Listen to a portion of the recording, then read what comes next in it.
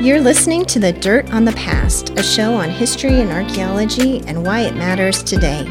You can find us on the Extreme History Project website and also on kgbm.org.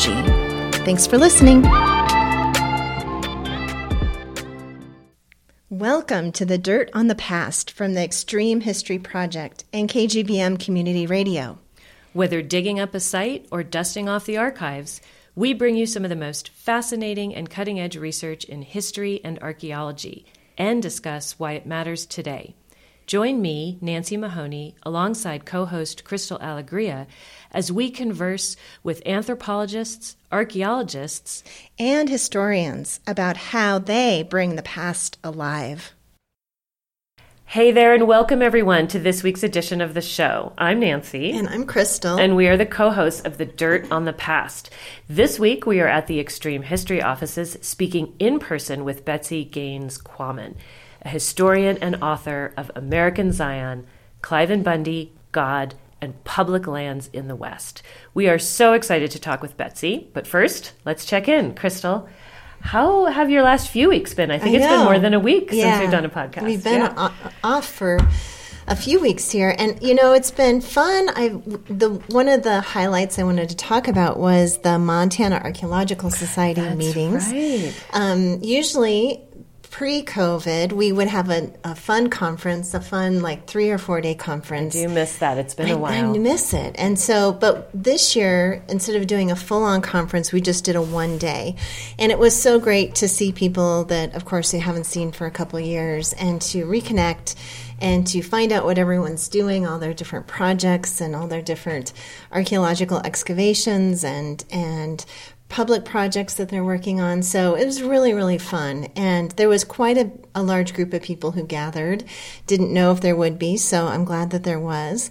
And they, the board had a board meeting. So it was basically a board meeting, which sounds kind of boring, but but it was actually really fun, and making those decisions for an organization that I love, and I know you love too, Nancy. So, so it was really great. So that was one of the highlights of the last couple of weeks. Are there plans for the next conference? Yes. So the next conference will be in 2023, and it is going to hopefully be at Fairmont Hot Springs. So, nice. That'll be a new location for MAS. Great. So that's pretty exciting. A bunch of archaeologists in the hot springs. Yeah, there we go. It's going to be a party for sure. It will. Yeah. So, Nancy, what about you? What's been going on with you these last few weeks? Yeah, a lot, right? So we had an opportunity to open a little mocha over across from campus next to Columbo's, and we're so excited with the folks there. Seth and Cassie, who own Columbo's and the building that it's in, have been amazing in helping us get settled there and set up. I was just climbing on the roof 2 days ago to take down a very old optometrist sign, and met our neighbors on the other side who are going to be opening a bakery and a wine and beer shop. So it'll be sort of coffee and baked goods in the morning, and then wine. So I'm going to have a pizza bakery, on one side. pizza on one side, alcohol, and then there's a weed store also in there. So I think our chances of success are pretty good. So we are excited about that opening, which we had a soft opening, and we're going to be doing some promotions for MSU students and for tweens and stuff. So is it women's clothing? It's all women's clothing and tween in there. Okay. Absolutely. So wonderful. It's a mini mocha, but it's adorable. It's like a little jewel over there. So we're excited about that. And then we will be opening, I think tomorrow, Alloy, which will be our men's clothing store. It's in the space where Hattie Rex had their shop. And so I purchased Hattie Rex, and we'll still be making all their wonderful pet tags and jewelry. We have people on staff who are fully capable, and we've inherited some of their existing staff. But we're turning the storefront into a space for men's clothing and men's jewelry. And the other jewelry for women will be housed in mocha. So all the same wonderful products. We hope it'll be a new great addition to Bozeman downtown shopping scene. It'll have a very different vibe than Revolver and Chalet and some of the other favorites. Be a little stores. younger, a little more edgy, although my husband has already got his eye on several things that have in there. And he's 50. Yeah, so, I was just going to say not that much younger. So look for information about that. We're very excited, and all of this is happening sort of all at once. Yeah. Well, our life is never dull for you, Nancy. There's always something happening. I crave a little dullness. I'm hoping You do. this summer is really boring once I get to July, so we'll see. Well, we should probably get back to our guest. Yes. So Betsy, we're so excited to have you here with us today. Thank you so much, Crystal and Nancy. It's fun hearing about what you all are doing. And I have to say, the store sounds amazing. The bakery sounds amazing. And Hattie Rex sounds amazing. All my dog tags are from Hattie Aren't Rex. they great? They're great. They're great. so... It makes you just want to get a new dog so you can get a new tag. We just got a new dog, so we have 3 now. I know. Wow. Yeah, I know. I have a Now, is it the same breed that you've always had? It's a half Borzoi, half Golden Retriever. Oh. And it came from Blackfoot, Idaho, from the animal shelter there. Oh, he's such wonderful. a sweetheart. Yeah. How old is your doggy? Do you know? He's now 5 months. Oh my gosh, so it's a pup. Just a He's little a puppy. baby. Yay. Yeah, he's a baby. So Okay. so anyway. Well, if you need a new tag, you know where to I'm on my way in there as soon as this podcast is over. Well, Betsy, we're so excited to have you here, and we want to start off, as we always do, by telling our listeners a little bit about you. Dr. Betsy Gaines Quammen, such a pleasure to say Dr. Betsy Gaines Quammen, because I was actually at your defense, which was wonderful. She is a historian and a conservationist. She holds a doctorate in environmental history from Montana State University, and her dissertation focused on Mormon settlement and public land conflicts. She has studied various religious traditions over the years, with particular attention to how cultures view landscape and wildlife. The rural American West, pastoral communities of northern Mongolia, and the grasslands of East Africa have been her main areas of interest. So welcome, Betsy. Thank you so much for having me. I've been doing podcasts on American Zion, but this is the first one I've done in person, and it's actually really fun to be seeing you, beautiful ladies across the table, women. It's so nice, academics. Right? Yeah, ladies is fine. We'll take any of them. Yeah, we'll take know. ladies, yeah. Yeah, I know. It's so fun to do them in person when we can. Most of the time we're doing them on Zoom, which is great, too, to be able to have Zoom. But, in person is the best. I agree. And it's great. And it translates, I think, to the listener's experience also. So, yeah. So, Betsy, we wanted to talk with you a little bit about how you came to this research and how you came to this work. And so talk a little bit about your road to environmental history and then your road to writing about this mix of culture, religion, and the West. Sure. Yeah, my road was a circuitous one. I was working in this building. That's right. Yes, you said that when you came in. So I'm really excited to be in this building today. I was working in this building for an environmental organization, and I worked on grizzly bear and bull trout protection. And I really felt like the organization was a wonderful organization and is a wonderful organization that they're now based in Helena. Mm-hmm. But I really felt like we weren't reaching broad audiences with these messages, and we were essentially talking to one another. Everybody that I spoke with looked like me and voted like me. Right. And I thought that was not particularly effective. So I began to think about how do you reach broad audiences? How do you build coalitions? And I started working with religious organizations.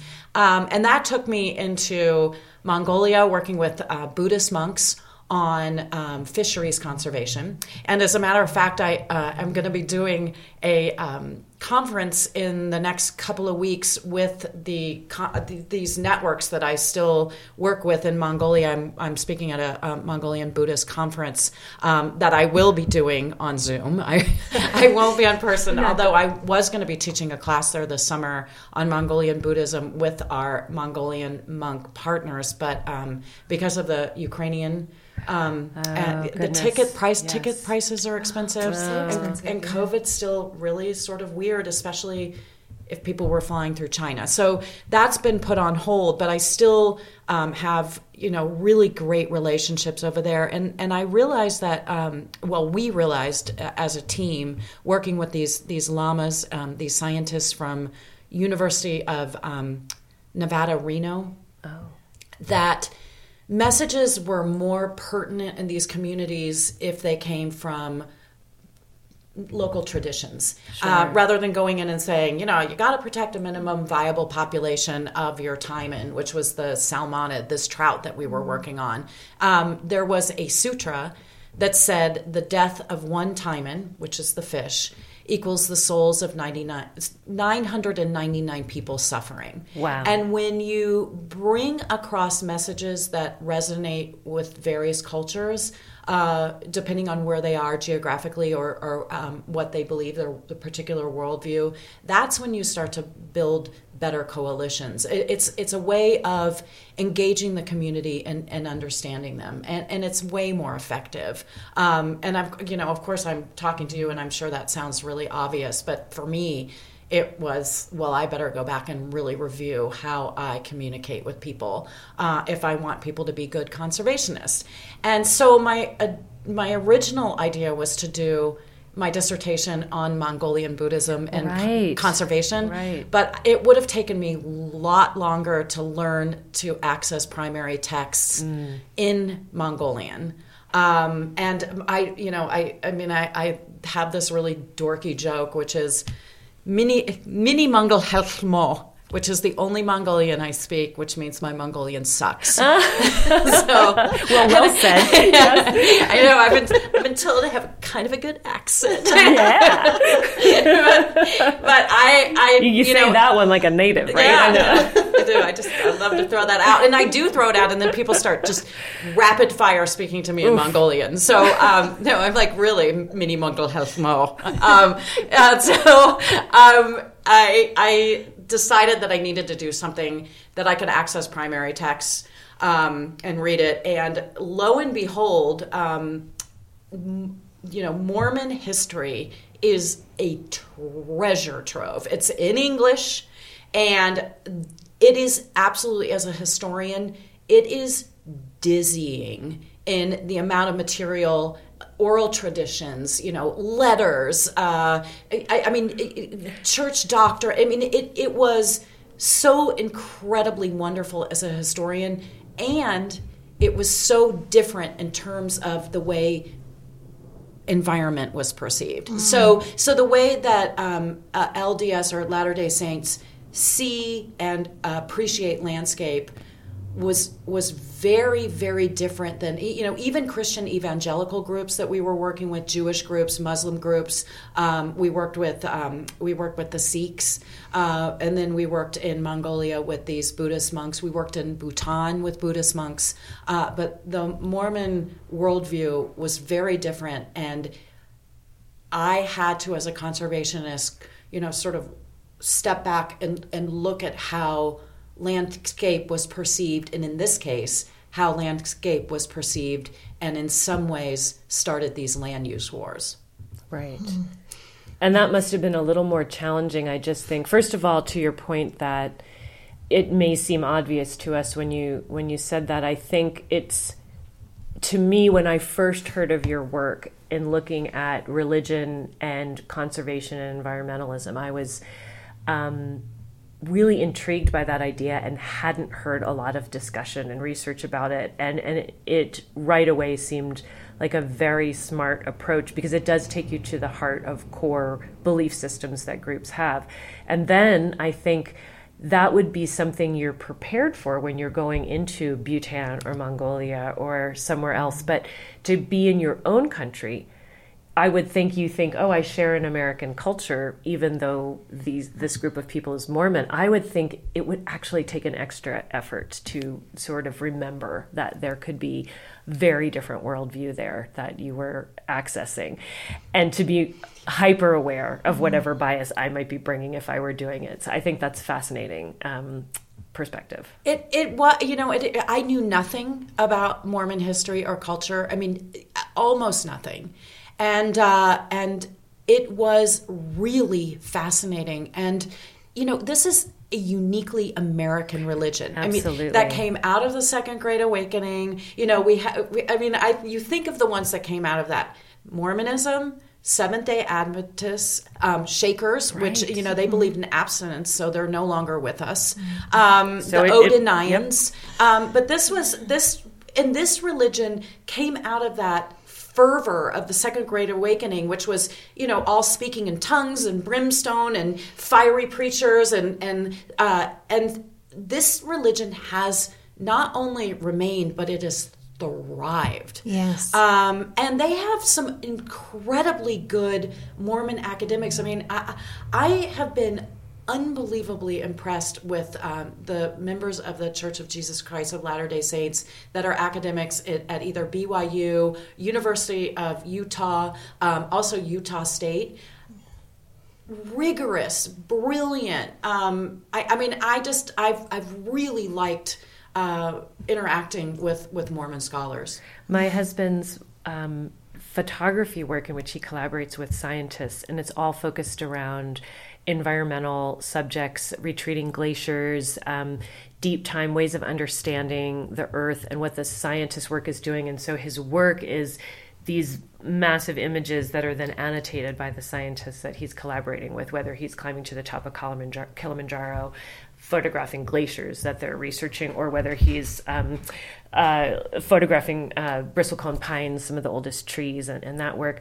But he was given a show in Rexburg, and it's a Mormon, completely Mormon university. That's BYU there. Rexburg. Exactly. Idaho. And he was so impressed also, as you say. So very open and interested, and people who say, well, I'm a scientist, and the way they're approaching the information. So very interesting, complex, complicated, I think, culture and approach to understanding the world that has this pretty short history, as you say, that you can access. I love that you said in so many different ways, whether it's church records, actual, Bibles that have been written, as well as oral histories and other documents. We're so close to that origin point of this religion. If you think about that too, that you're writing something about this religion and it's in its infancy, really. So completely. Yeah. And I think that's been really wonderful. And it also, I'm right now, okay, this is the coolest thing. I am part of a watch group with Sunstone, which is a wonderful magazine that comes out of Mormon culture, and it just really, I know that if somebody's listening and they're a big reader of Sunstone, they might take issue of the way I explain this, but I think of it as the Utney Reader of Mormon culture. I just think it's so great. And I'm doing a watch party with Under the Banner of Heaven, and the members of this watch party, it's like 3,000 people. Wow. And it's devout members of the Church of Jesus Christ of Latter-day Saints. It's people who are disgruntled, who've left the church. It's academics. It's non-Mormons. And it is, I have never seen a social media platform that is so cordial, that is so well, each point is so well articulated. Everybody's so extremely knowledgeable. It's a blast. Wow, and interesting. And it includes Brenda Lafferty's sister, Brenda Lafferty being the woman who was murdered. So this is Under the Banner of Heaven, and where is it on Hulu? It's on Facebook. Oh, Hulu is the series on Hulu? And then this is a okay. Facebook discussion and so group. then you watch, and then everybody That's pipes so in. Interesting. It's wow. That's a wonderful. great book. A book by, is it John Krakauer? Yeah. I love that book, and I love John Krakauer's writing. The church took issue with it in some regards. So it's just a really interesting format to see how these things are playing out and the arguments that are happening. Yeah. But everybody's so impeccably respectful of one another. Oh, how wonderful. And but you're seeing in any case, I don't want to get too off the path, but I just really think that because it's such a new religion and people are so well versed in the history of the church, there are so many really, really knowledgeable members of LDS that have incredible interest in history, that you're seeing these discussions and they're extremely rich and well informed. Wow. So, well, that's something maybe we can even throw a link up to when we post this on their Facebook page. Yeah. So let's turn now to your book, American Zion, Cliven Bundy, God and Public Lands in the West, which was published originally in 2020, but you said it's also in a second printing. It's going to be. Nice. So, which is really... Congratulations. Thank you. That makes me so excited. So your book explores the ideas of Mormon family, the Bundys in particular, their conflicts that a lot of people know about because it's been in the media with the federal government over grazing leases on public land. You discuss in the book the history of the Mormon religion in relation to land and in relation to work ethic and industry. And you bring then this history to the present, discussing how the Bundys and families like theirs have been mixing spiritualism, patriotism, and wilderness to assert possession over Western federal lands.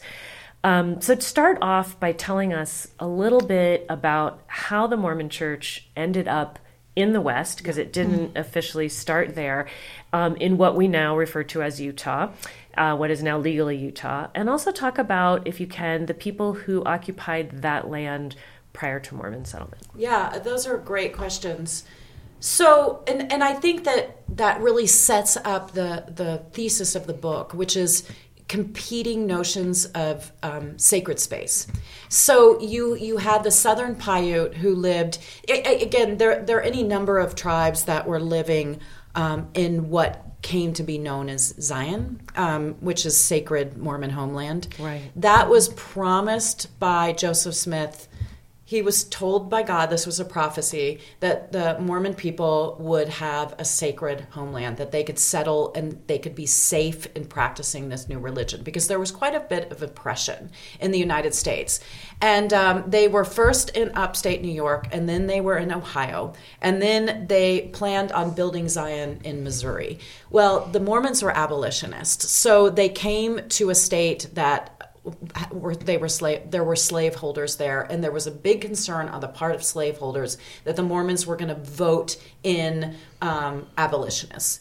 And so they were essentially run out of the state. I mean, it was a brutal chapter in Mormon history, and there was a massacre at Hans Mill where children were killed, where adults were killed by these Missouri mobs. They ran the Mormon people into Illinois, and that's where Joseph Smith was going to establish Zion in Nauvoo, and a number of things happened at this point. I mean, as I explained in my book, I really think that he began to become power hungry, and the Mormon people would disagree. I mean, and that I think is fine. There's different ways of viewing this, but he was running for president. He was telling people that men were gods. He at this point put forth his idea of polygamy.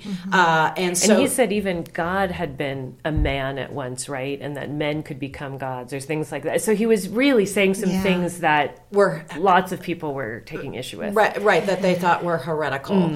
And so he had internal strife as well as external. There were a number of non-Mormons in the area who wanted him out of there.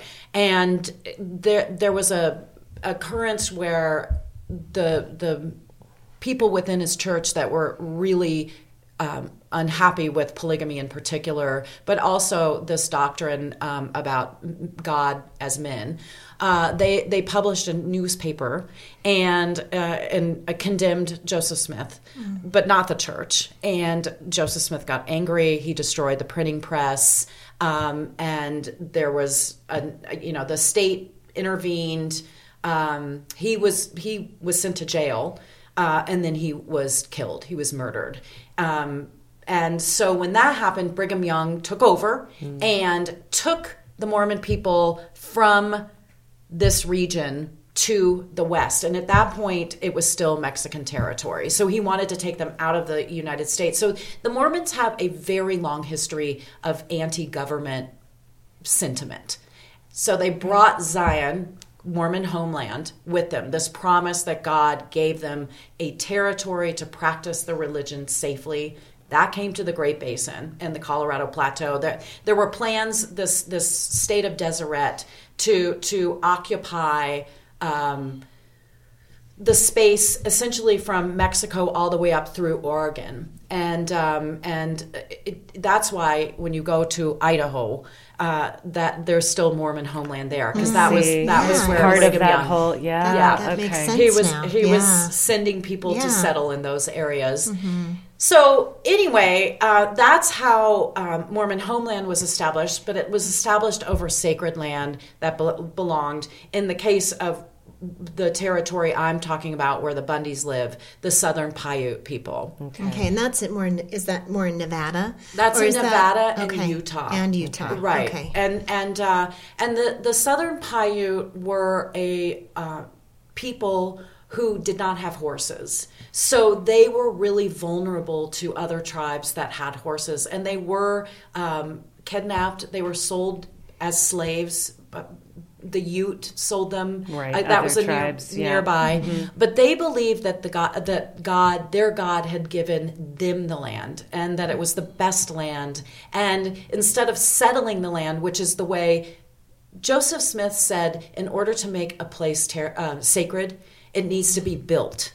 With the Southern Paiute, the land was sacred because of its abundance. And so it wasn't a built landscape. It was a landscape that you traveled through seasonally, harvesting various food and hunting various very wildlife. different notions of sacredness tied to the land, But and in what way you honored or enjoyed that sacredness. Absolutely. Right. The similarity is that God bestowed the land to both these groups. Mm-hmm. Unfortunately, the way that the Mormon people utilize the land, and they build around water sources, and they farmed areas that had this natural food source.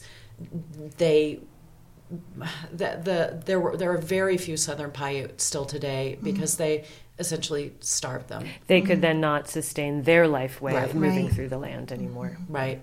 It's a beautiful culture, and the way that they moved across the land, they would sing these salt songs. That's, if you ever have a chance to look into the history of the Southern Paiute, it was a moving. They would move along the landscapes. They would harvest, and then they'd sing these gorgeous salt songs.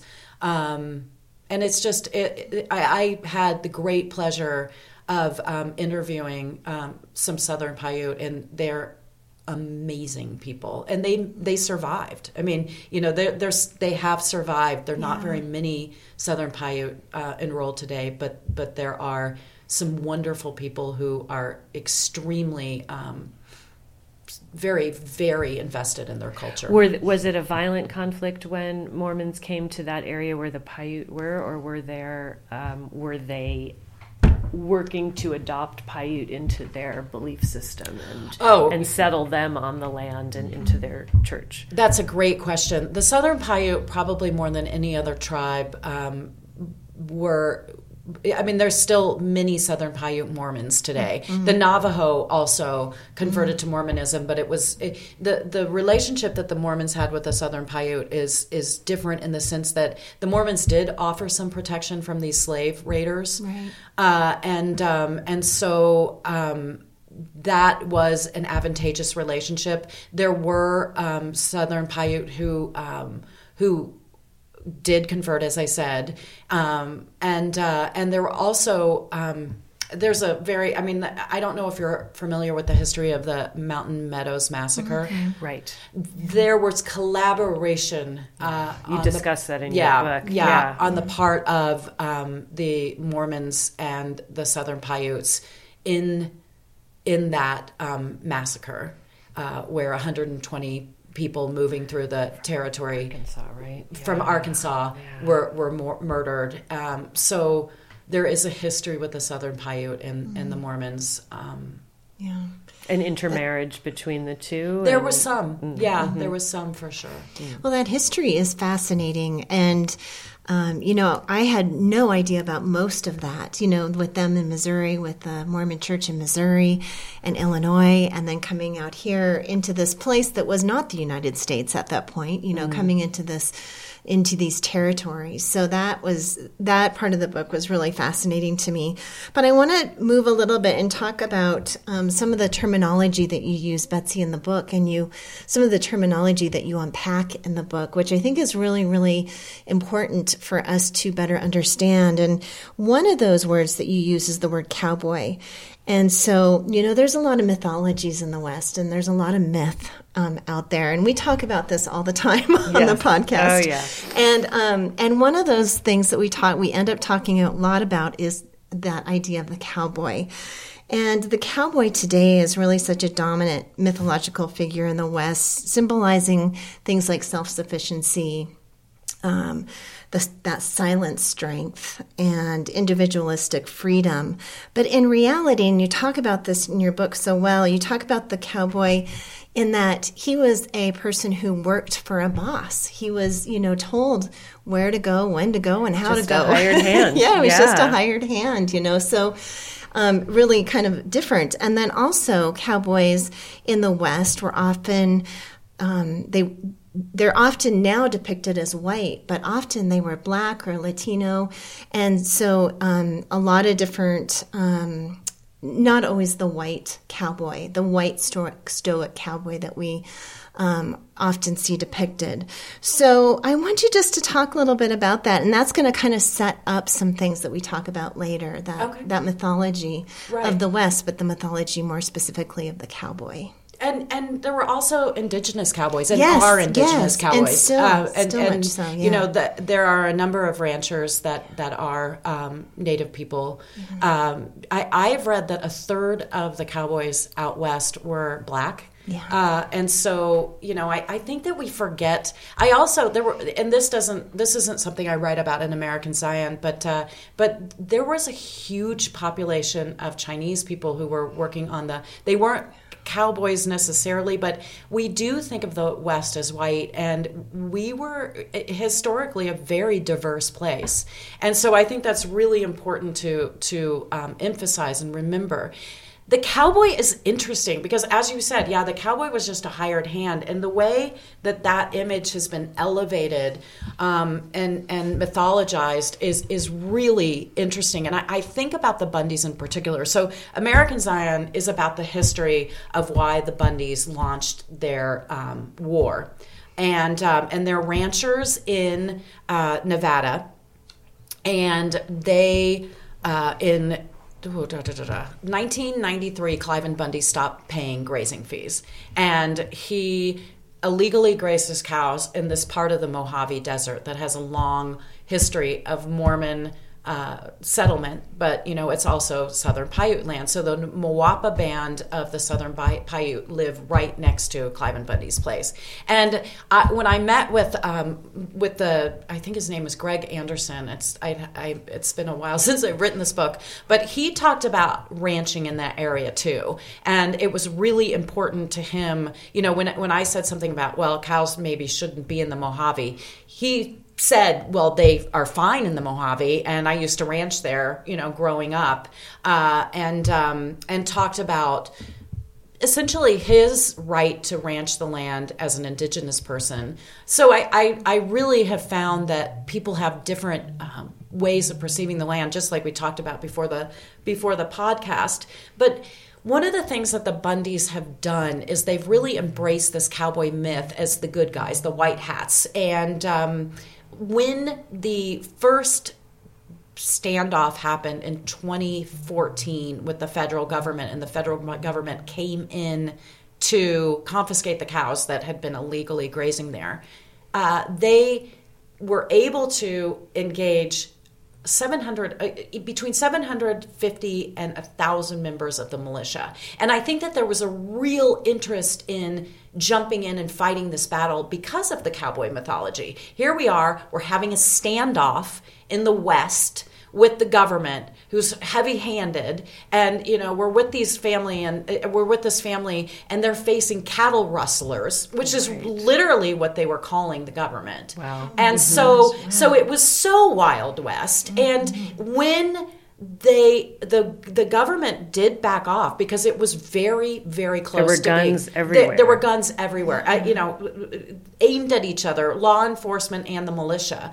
And when the government backed off, Ryan Bundy, Cliven Bundy's son, said, "The West has now been won." So it goes back to that Western mythology of the West has been won. I mean, that's the gunslingers and that's colonial settlement. That's the Indian Wars. And so I think that mythology plays so much into the Bundy story. The other thing that's very interesting is when Ammon Bundy was in court during the Malheur. This was in Portland over the Malheur occupation, which happened 2 years after the standoff in Nevada.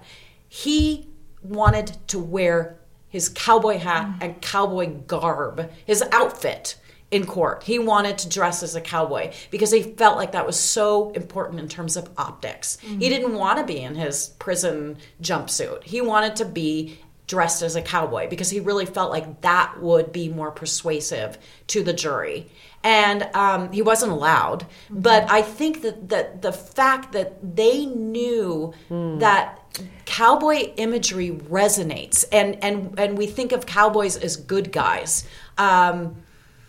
Which historically, I mean, you talk in the book, you've done, so many people have done work on this, but you've talked too about the Virginian and that Owen Whistler, book that became many movies and different representations. And it's kind of a strange mix of, you said, Eastern, genteel, sort of almost noble way of interacting, like sort of that good guy that would help you, who'd ride up on the horse and save the day. But then, he was a hired hand, goes out west, and then eventually becomes a landowner in Wyoming.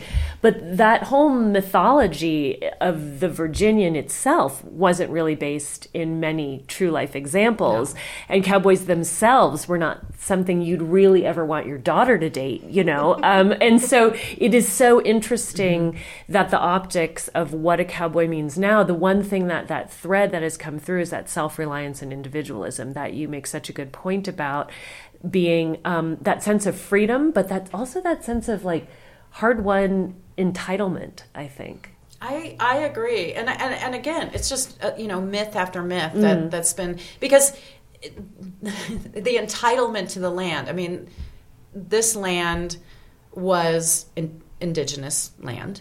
And it was settled, and in American Zion, and this I do think that there's a sense of entitlement in other places besides the area that I was focused on, which was Mormon homeland. But there was entitlement in the sense that Joseph Smith promised them sacred homeland. So this land that's sacred homeland, that's to the Mormon people and to the Southern Paiute, is also public land.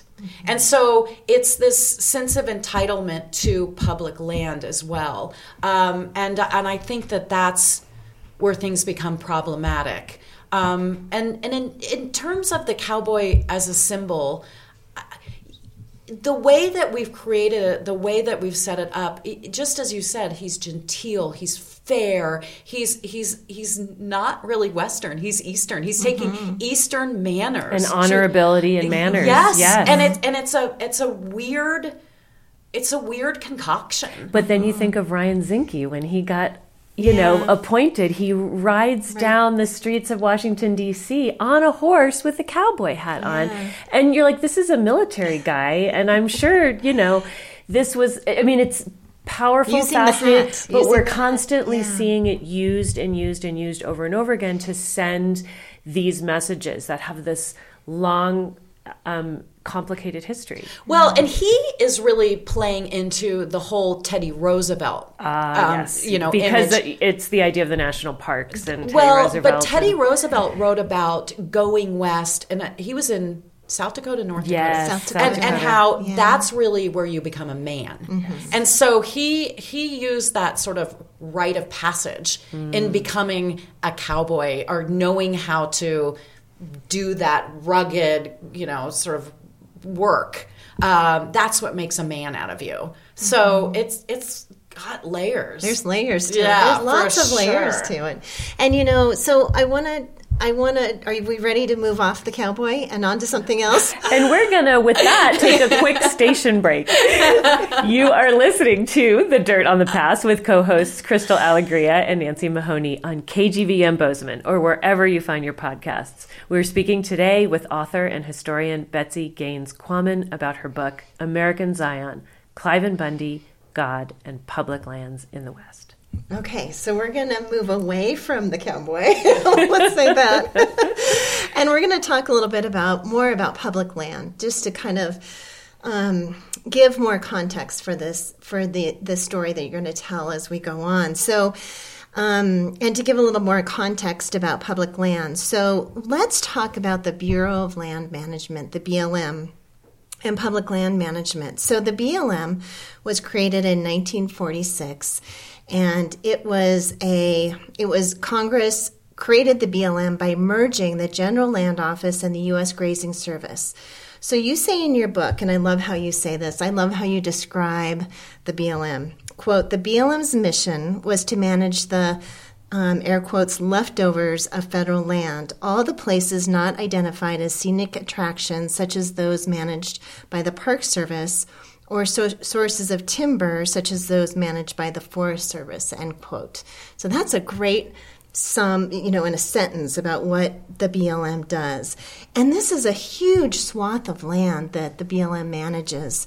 Most of it is in the West. There's a few BLM parcels in the East, but most of it resides in the West. And as time goes on, there are many restrictions put on this land.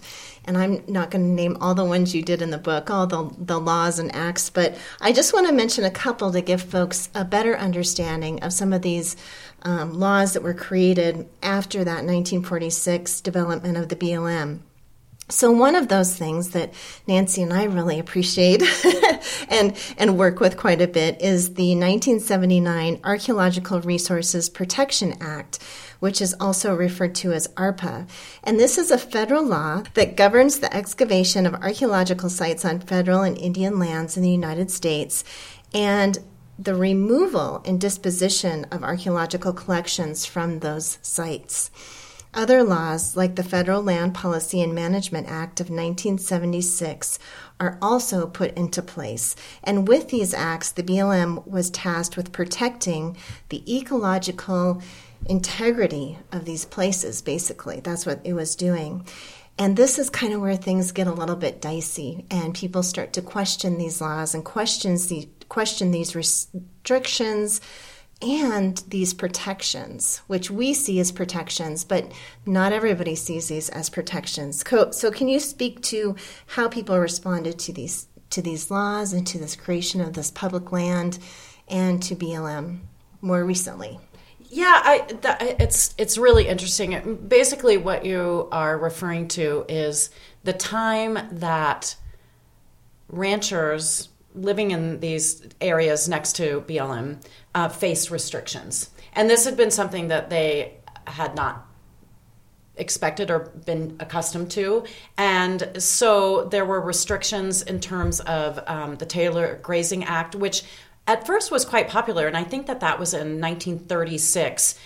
Because the Taylor Grazing Act, it was really necessary. Land was getting overgrazed, and this was a way to manage that. And the people managing the allotments, which were the leases, the federal land leases, were the ranchers themselves. So there wasn't government oversight. It was the ranchers deciding how to stock their land, essentially, or public land, not their land. Yeah. So when you had the advent of the Endangered Species Act, the FLIPMA, which is the Federal Land Management Policy Act, and NEPA, which is the National Environmental Policy Act, or Protection Act. Anyway, I get Protection.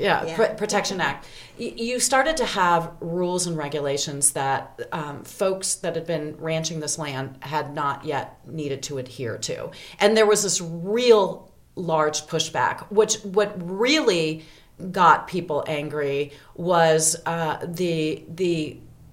when BLM's land started being assessed for wilderness. And so wilderness study areas were areas that were 5,000 acres or larger that were roadless. And so you had people who, hearing wilderness, which is the most restrictive designation, it really sent people over the edge. They that were was furious. The tipping point for a lot of them. And the beginning of the Sagebrush Rebellion. Right. And so those restrictions, and I think that, just in terms of what we're seeing today, people don't like restrictions. I mean, they don't like mask mandates. They don't like stay at home.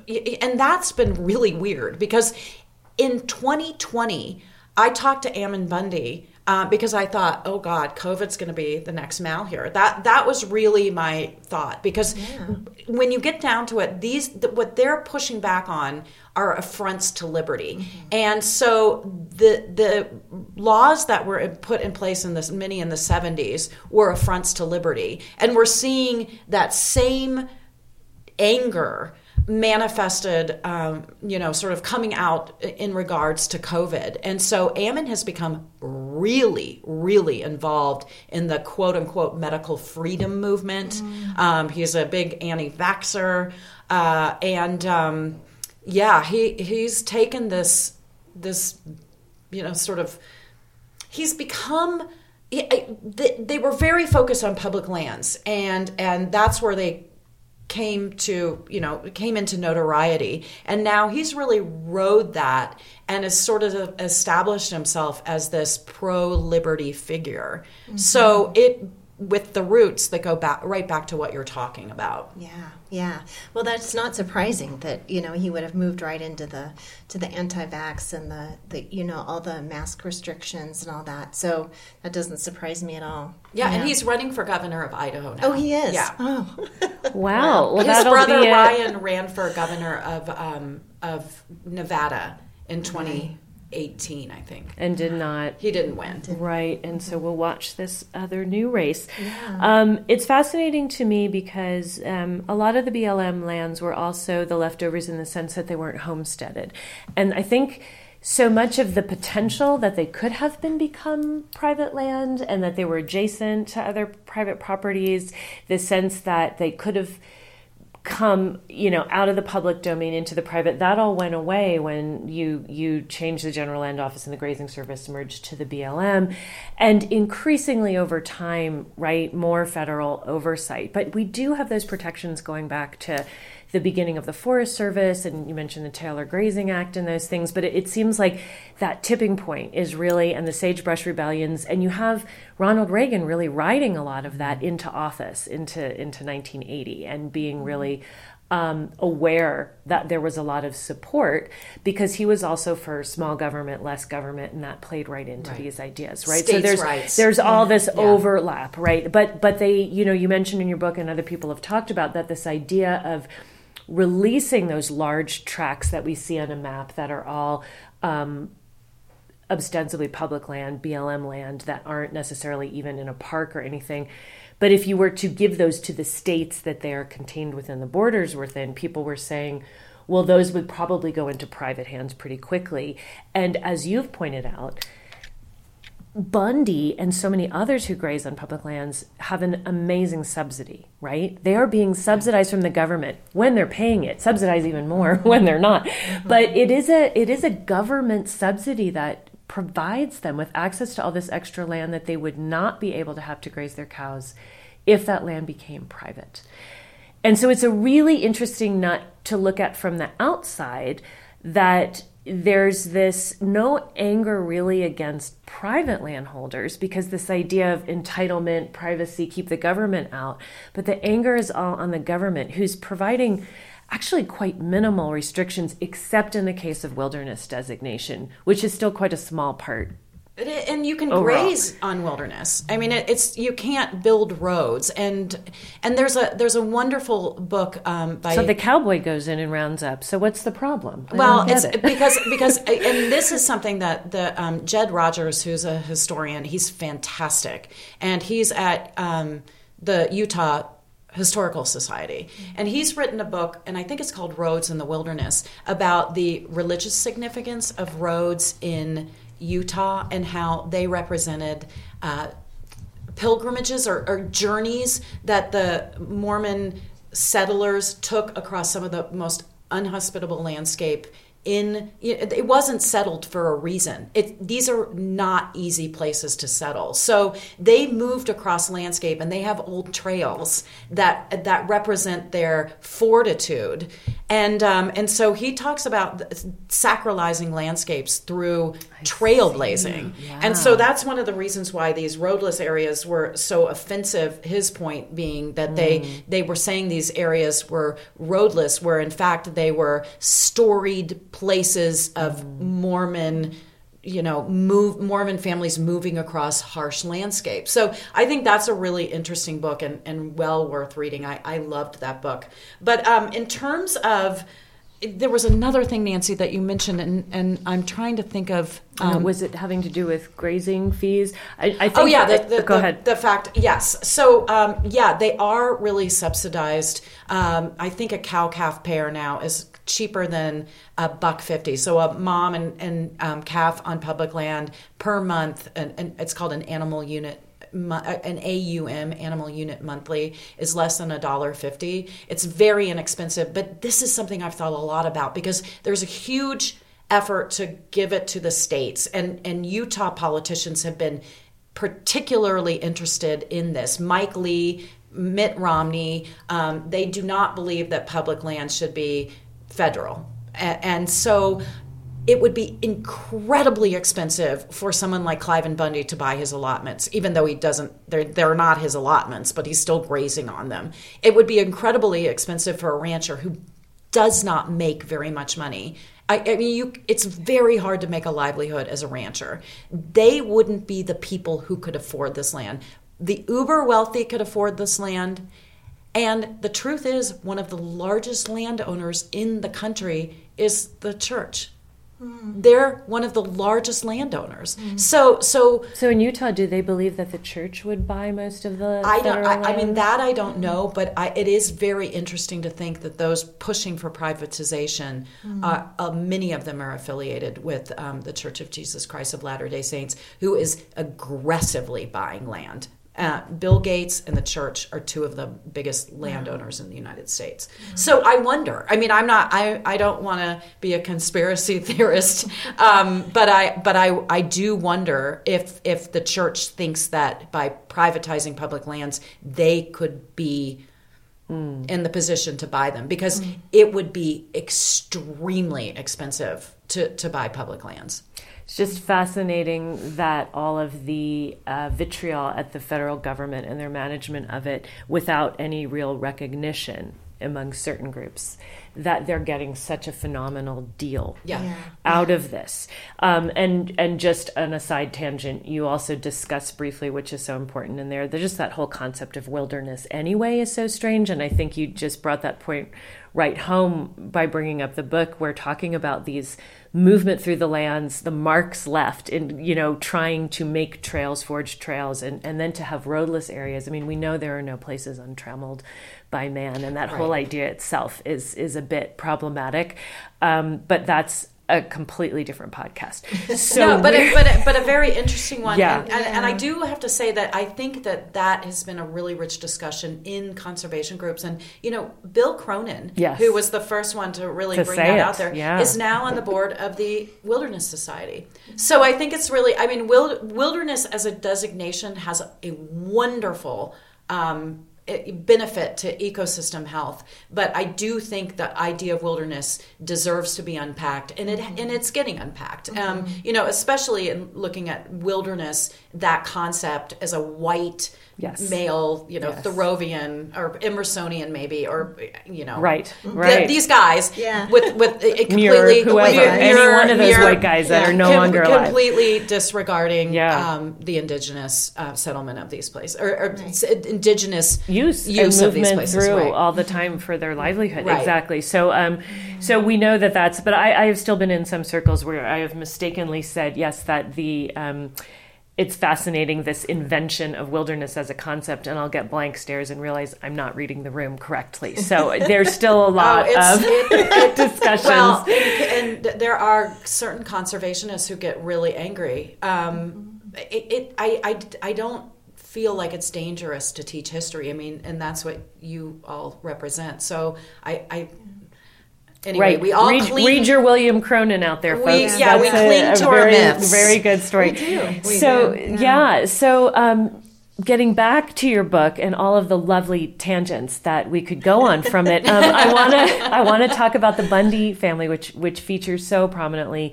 in the book, and it's through this lens of understanding them as a family and historically that you make your argument. So tell us a little bit about the history of the Bundy family and even the ancestral history up through today, as well as how you came to know them and really why you chose them as this central thread for your story. So I was working on Mormon settlement as a topic of my dissertation, and I initially started looking at the collaborative effort between the emerging Park Service, the brand new Park Service, and the Mormon settlers in and around the Virgin River by Zion Canyon. And it's a really, really great story. It was very collaborative. I think it was the only collaborative land, sort of protection and park designation in that area. Things went downhill from there. But it was very harmonious, and I think the testament is that it's named Zion National Park. I mean, the National Park Service went ahead and they used that designation. So it, as I said, it became less collaborative after that. And when the Bundys, I didn't know about the Bundys until the 2014. Actually, maybe I'd heard about, I know they hadn't paid grazing fees, but as I say in the book, I thought these guys were outliers, and it turns out that they are not. Just looking at how their actions, I really feel have given motivation to this ever growing militia movement that we saw at the Capitol on January 16th. I think the Bundys are a really big piece of that. This recent January 6th. January 6th. The January 6th No, there is a insurrection. line. I think you've made it. Yeah. So we'll get to that later. But sorry, did I say January 6th? I know that's what you meant. Thank you. Yeah. Anyway, so I felt like it went on for 10 days. Well, God, it feels like it's still going on. Right. Yeah. So in any case, I went and I called the family on a landline. They were listed. Wow. And so I called and talked to Carol, Cliven's wife, and they invited me down. Wow. And I went down. Actually, they were so nice to me. Mm-hmm. And I went to their house and I sat in their living room under a painting by that artist who did all the Trump swamp paintings. Do you know who I'm talking about? He's actually LDS too. I don't know who this is. It's in my book. Okay. I can't remember his name off the top of my head, but he was an artist that glorified Trump, but he also painted Cliven Bundy. Cliven Bundy wrapped in a flag. Yes. And so I sat in their living room and I spoke to them both, and then Ryan came in, and so Ryan is the brother of Ammon. Yeah. And so Ammon and Carol are married. No. Cliven and Carol are married. Okay. Ammon is their son. Ammon is her stepson. Okay. He was married before. Okay. Ammon and Ryan have a different mom. Okay. I see. And then Buddha, who is Brian Cavalier, who was Cliven's bodyguard. Okay. And I talked to them for a very long time about Mormon worldview and about their ancestors, one of which was Nephi Johnson, who was, according to the history, the first white man to explore Zion Canyon, the park. And he married Cliven's great-grandmother.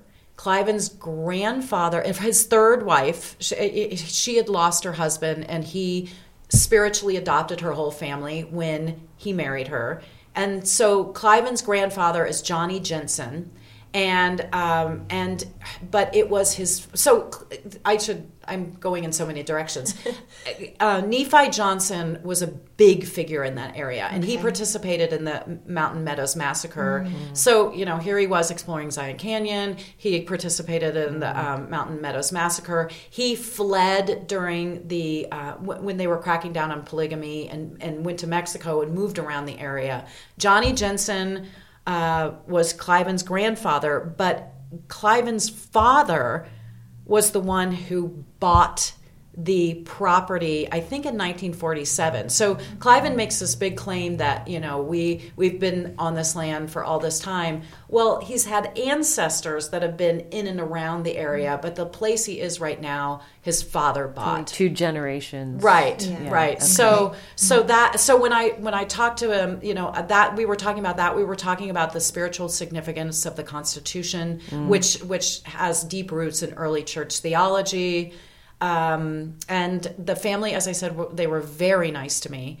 And, it wasn't until driving away that I thought, wow, these people have motivated a dangerous group of people. Mm-hmm. Mm-hmm. Can I briefly ask you about something that I found fascinating in the book that I hadn't realized before, was that Joseph Smith, the originator of Mormonism, had ideas about who Native Americans actually were, going back to biblical times and Noah and his son Ham, who was cast out after seeing Noah, doing something he shouldn't have been or in a compromising way. And then this idea, you said sometime like in the Middle Ages, became associated with darker skin. And so there was this sense that this was sort of a lost tribe that had been mentioned in the Bible, all Native Americans. And it's interesting because in the early, 1800s, 1830s, 1840s, there were so many ideas, myths of mound builders, archaeologists didn't know what they were doing. There were all these ideas about who were these native people in the Americas that, before hadn't been explained in the Bible and things like that and what that meant.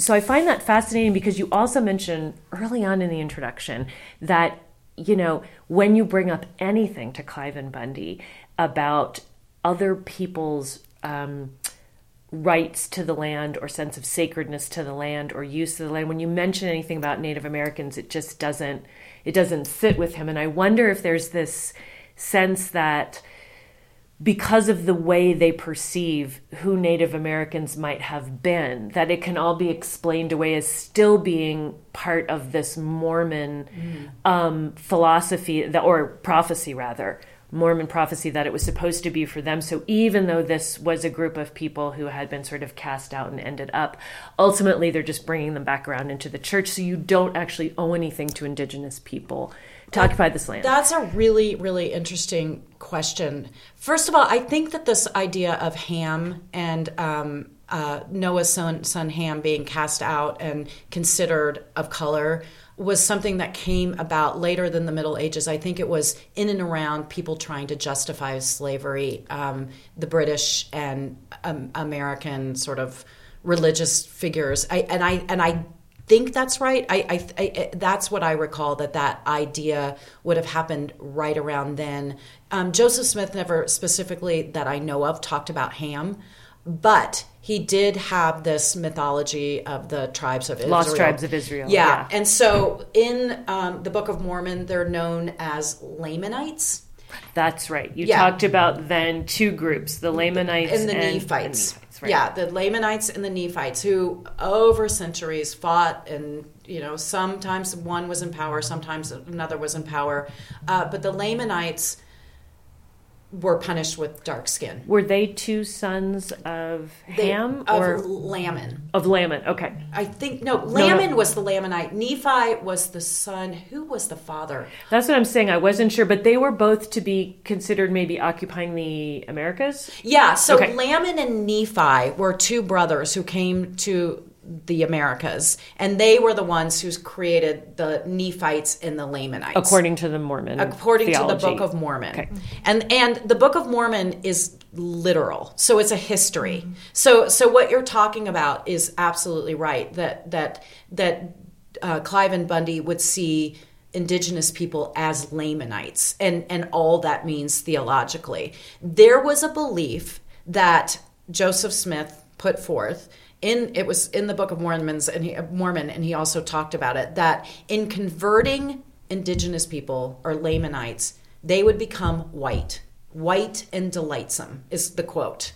And in doing so, you are hastening the second coming. You're hastening revelation. You're hastening the coming of God. Fascinating. And so there is that theological belief. Now, with Cliven, I actually think his history starts with the first Mormon settler. And I think it's less a conscious sort of belief in, indigenous people are going to be converted, and that's going to usher in the coming of, or the second coming. I actually believe that he only thinks about, because when I talked to him, he said, you got to remember, it was, when the first, I'll never forget this, because I did a TED talk about it, or a TEDx talk about it, but when the first Mormon settler, and he was kind of talking about his ancestor, so I had in mind he was talking about Nephi Johnson, came to this area and his horse drank out of the Virgin River. That's when it became his. That's when he claimed ownership of it. And that goes back to laws. Just in terms of utilizing, what is it? Something use. Yeah, it's the use of right. It's the use of fruct laws, the use right laws. That's how, and that goes back to Smith, I believe. Is that right? That you have to use the land, you have to be using it, and that's kind of was the basis for the Homestead Act, right? But that goes much farther back to England. Of that, if you're using it, then you have you then exert your claim. Beneficial use. It's the first beneficial use. So he talks about that in terms of the legalese, but or the legal aspects of it. But what he also fails to remember is that the day before the Mormon horse drank out of the Virgin River, it was a Southern Paiute River, right? And so that's his. And he won't hear that. When you say that, that's just not a that doesn't relevant. It doesn't compute because he doesn't see their use as maybe considered the same as a beneficial use. Exactly. Yeah. So let's talk a little bit. Are you finished with that thought? With that kind of explaining the Bundy family? Do you want to say any more about the Bundys? No. Okay. I forgive me for being a little bit rusty on some of these terminologies. No, you're fine. I know how it is when you've written something a couple years ago. It's just not right there. It's not for me either. Yeah. So what made you use the Bundys, though, in this book? Like, what was it, that meeting that you had with them? Did their central, the way that they are focused in on this movement, or what was it that kind of drew you to the Bundy family?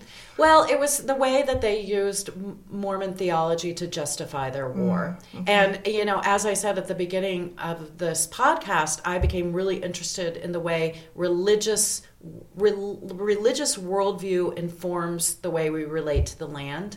And in the case of the Bundys, the way that they related to the land had very much to do with early church theology. The idea that the Constitution is sacred, that it's their sacred responsibility to uphold it, that they have a special relationship to the Constitution. These are all things that Joseph Smith talked to early church adherents about. In particular, focused. I mean, he was focused on the First Amendment, so the freedom to practice religion. So this is a different take. But there is a prophecy that's apocryphal, most likely, that Joseph Smith said that there's going to come a time when the Constitution is hanging by a thread. And essentially, it's up to the Mormon people to uphold the Constitution and fight a corrupt government. So this is something that he has really embraced, and his sons have embraced this idea that they are on a mission, a religious mission to protect the Constitution. And because they don't think that the federal government can own public land, they're fighting when the Constitution is hanging by a thread. Now, this case, I mean, this has been brought up to various, during various legal, this case has come up over and over again, and the federal government can indeed own public land, but the Bundys think that they know the Constitution better than constitutional scholars. Right. And that has to do with the fact that essentially the Constitution in the Mormon Church is part of a sacred canon. And that's one of the benefits, I guess, of being an American religion. Wow. Or one of the aspects. Right. And the Constitution, so they wear the Constitutions in their pockets. Yeah, they do. And and talk a little bit about, I'm going to skip ahead, but talk a little bit about that Constitution and how they use it and why they wear it in their pockets and why that they just adhere to this. I'm not sure I have a good answer for that, other than, their nifty little pocket-sized constitutions. They were, I mean, I can tell you a little bit about the history. Yeah. So those constitutions were manufactured, or they were printed, rather, by an organization run by a man named Cliven Bundy, who was a Mormon and also had these very deep beliefs about the Mormons, or sort of the Mormon culture and their role in upholding the Constitution. He was affiliated with the John Birch Society. He wrote a book, among other books, called The Naked Communist. He was very much politically in line with McCarthy, as was Ezra Taft Benson, who I believe he was in the Eisenhower administration, and he was a prophet with the Mormon Church. And so Cliven Bundy and Ezra Taft Benson were major right-wing agitators in the church, so much so that Cliven was in trouble with the church. I mean, he may have, at some point, I'm forgetting the word, censured or anyway, erase that. Cliven Bundy was a rabble-rouser. Okay. And he was a right-wing rabble-rouser. And so he's the one, it was the Freeman Institute, and it later became known as another name, but when he started it was the Freeman Institute, and he created these pocket constitutions. Okay. So there's a lot of overlapping between sort of the political will that can draw on religion, can draw on sense of land use and rights, but it's a lot of this very libertarian, individual, anti-government kind of rhetoric, which, a lot of it then movements can come upon each other and sort of reinforce each other. I want to take this back around and zoom out a little bit. But I love this chapter in your book you call Two Gods. And for me, it's talking about this essence of what your research is about, which is about religion, belief, theology, sacredness, and land, and concepts of what makes it, sacred or important. And you say to Joseph Smith, land became sacred through human industry. What you were going to do to put it to beneficial use, to improve it, to change it, whereas at this very same time as Joseph Smith is even becoming a prophet, right, and starting his religion in the East Coast, we have Emerson, Ralph Waldo Emerson, and of course he has a very different view of religion, spirituality, and landscape. And then you say to Emerson, by contrast, lands without the imprint of humans were divine. And this is very much plays into kind of Muir and the untrammeled, and Bill, Cronin saying, it used to be that wilderness were those scary places where the devil dwelt, whereas then it became the place where you find God, when you go on your own. And that's what Emerson was about. So we have Smith and Emerson at this very same moment in time having very different messages about sacredness, God, and land in America. Take us now to where we are and understand where we are now in the West with those ideas and how their histories have trickled into not just the Bundys, but kind of where we are right now. Just muse on that for me, because I love how that chapter kind of gave us the historical grounding for very different viewpoints.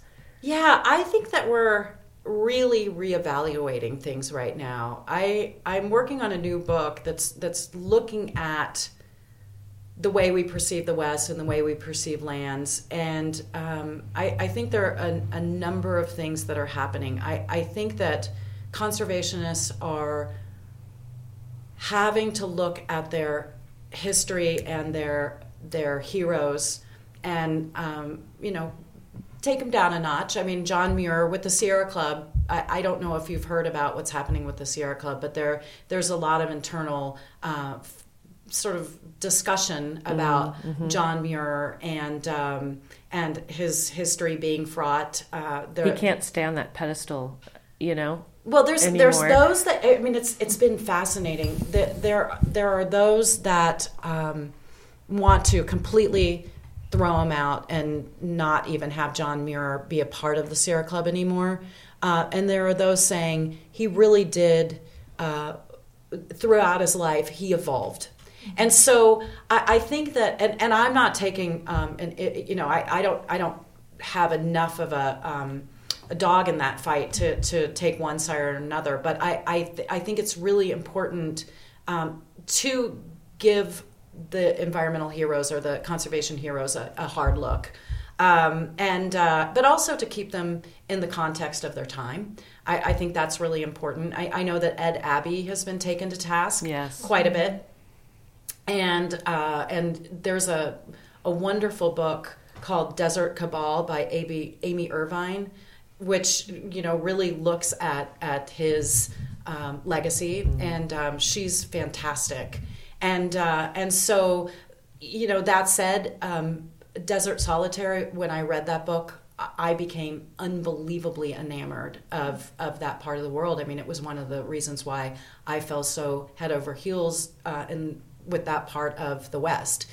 So again, these are imperfect people, but they need to be looked at. And in terms of the way we view things now, I'm so afraid that there is a culture in our country of having so little understanding of the West that they come to consume it. And I think we saw it like crazy when people finally got out of their houses and drove their Sprinter vans or their, whatever, to the West, to the national parks, and they were absolutely inundated. And I was talking to a woman who was on the Pole Bridge entry gate of Glacier. Have you all ever been to Pole Bridge? Yes. Mm-hmm. So it's pretty remote. Yes.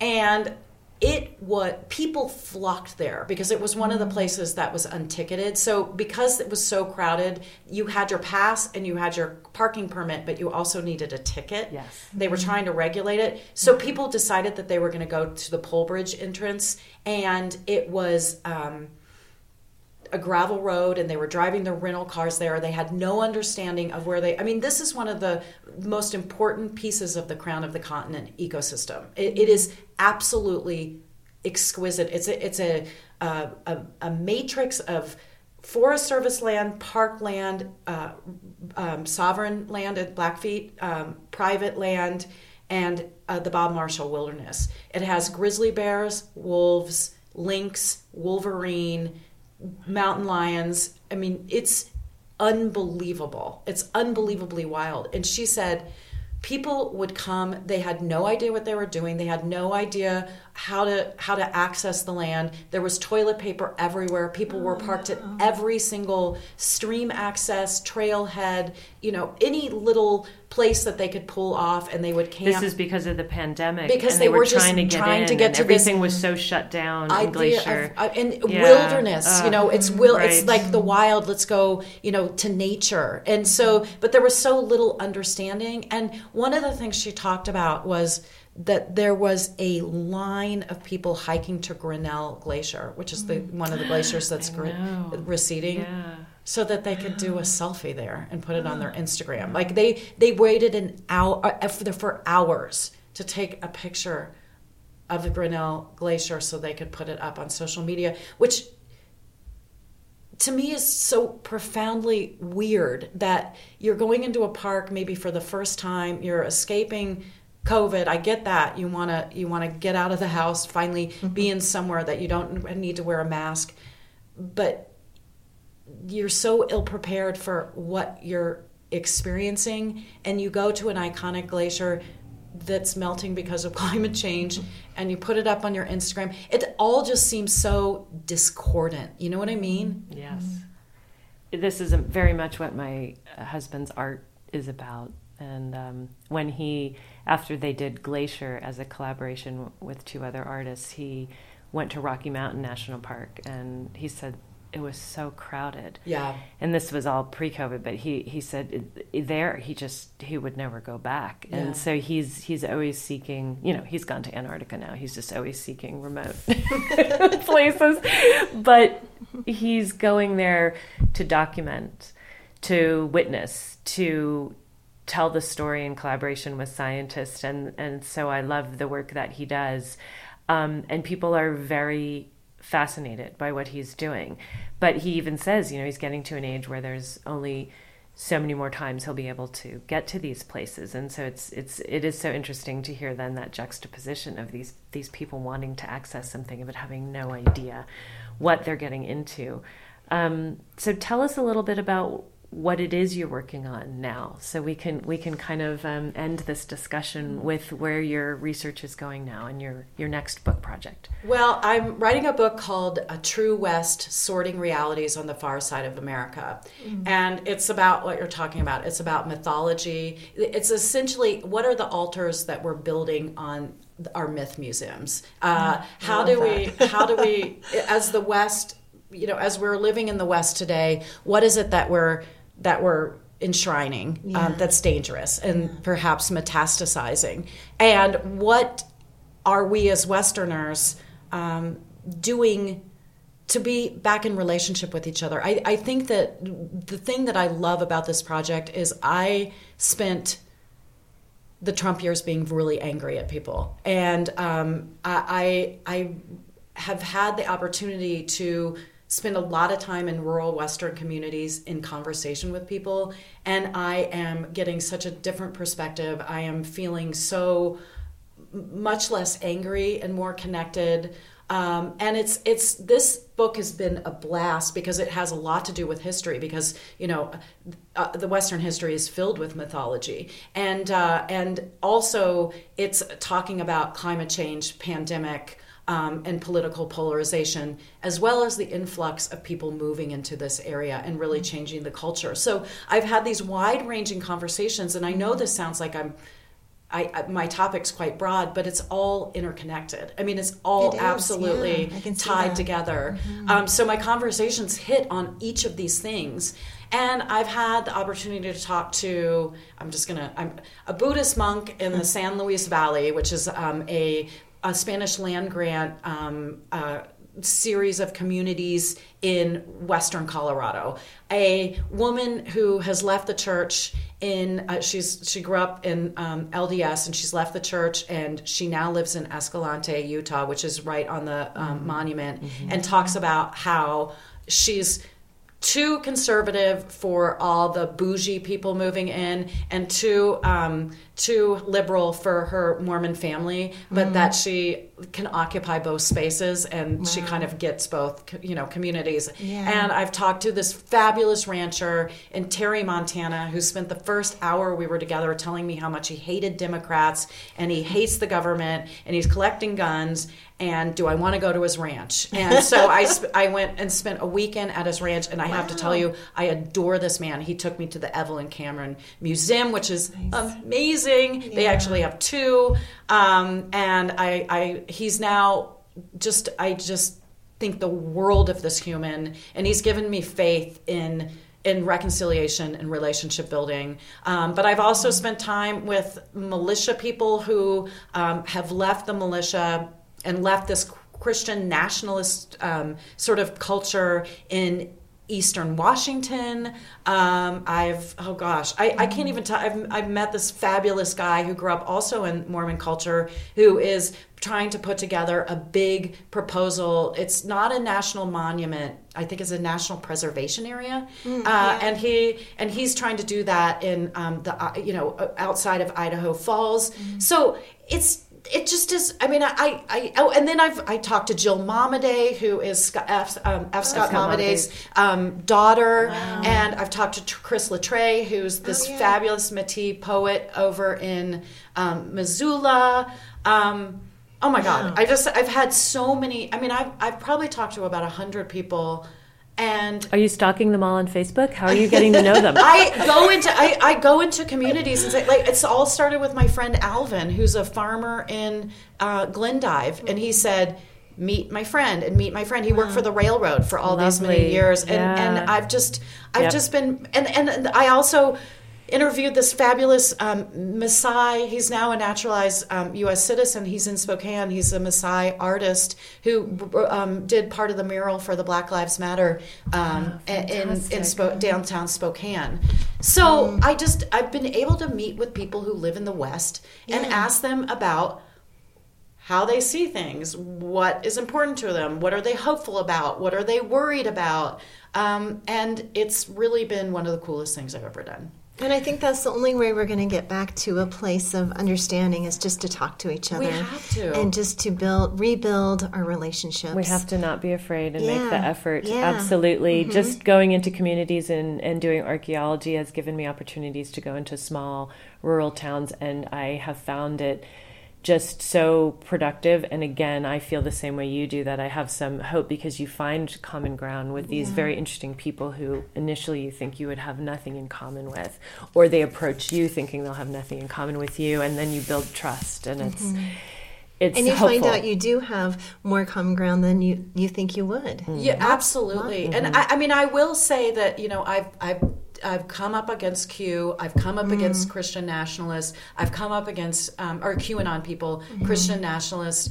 That I know that there is going to be, there are people that you cannot get to. Yeah. But when I talked to this man that I was mentioning, he started out telling me he'd been radicalized, and that to me means something because I know what people who are radicalized are capable of doing. And when I went to his ranch and talked to him, and he wrote me the most beautiful letter afterwards. He's not been radicalized, but he just wrote, if you and I were in charge of everything, we would get so much done, which is hilarious because we were so politically different, but we liked each other. And then he said, keep me in your heart. You'll always be in mine. And that gave me so much hope, and that's what we need to do. Yeah. Well, I think we are all looking forward to your next book, and we hope that every politician in the West reads it and makes better, well-informed decisions because of it. Right? And yes. And I think, maybe somewhere down the line you start your own podcast as well, because it sounds like you have some really interesting people to talk to. Yeah. Or we'll have you back on this. Yeah, no, I should. I think you guys you run the podcast show. I'll leave it to you. Okay, well, we'll just have you back. Yeah. So, Betsy, there's so much more we'd love to discuss with you, but we have, alas, run out of time. So thanks so much for taking the time today. And American Zion is such an important read. We encourage everyone out there to find a copy, and we'll again have links to that on the website. So we encourage encourage you to also check out Betsy's website, which is www.betsygainesquammen.com, and watch for her next book. When will it be out, Betsy? When is It's the fall of 2023. Okay. Yeah. Well, that's not too far in the future. I know, a little too soon for you. Yes. The pressure's on. Yes. Right. Well, thank you, Betsy, so much for being here today. Thank you, Crystal and Nancy. It was fun. It was Yeah. really fun. Should And be I'm fun. I'm so excited about your work, and I'm a huge fan. Good. Wonderful. We're so glad to hear that. Well, thank you, Betsy, and thanks to all our listeners out there for joining us today. If you love the podcast, please tell a friend and make sure to subscribe so it shows up in your podcast feed each week. And make sure to leave a review on Apple Podcasts or on Spotify. We love those 5-star reviews. So thanks for listening today, and we hope you can join us again to find out more about the dirt on the past.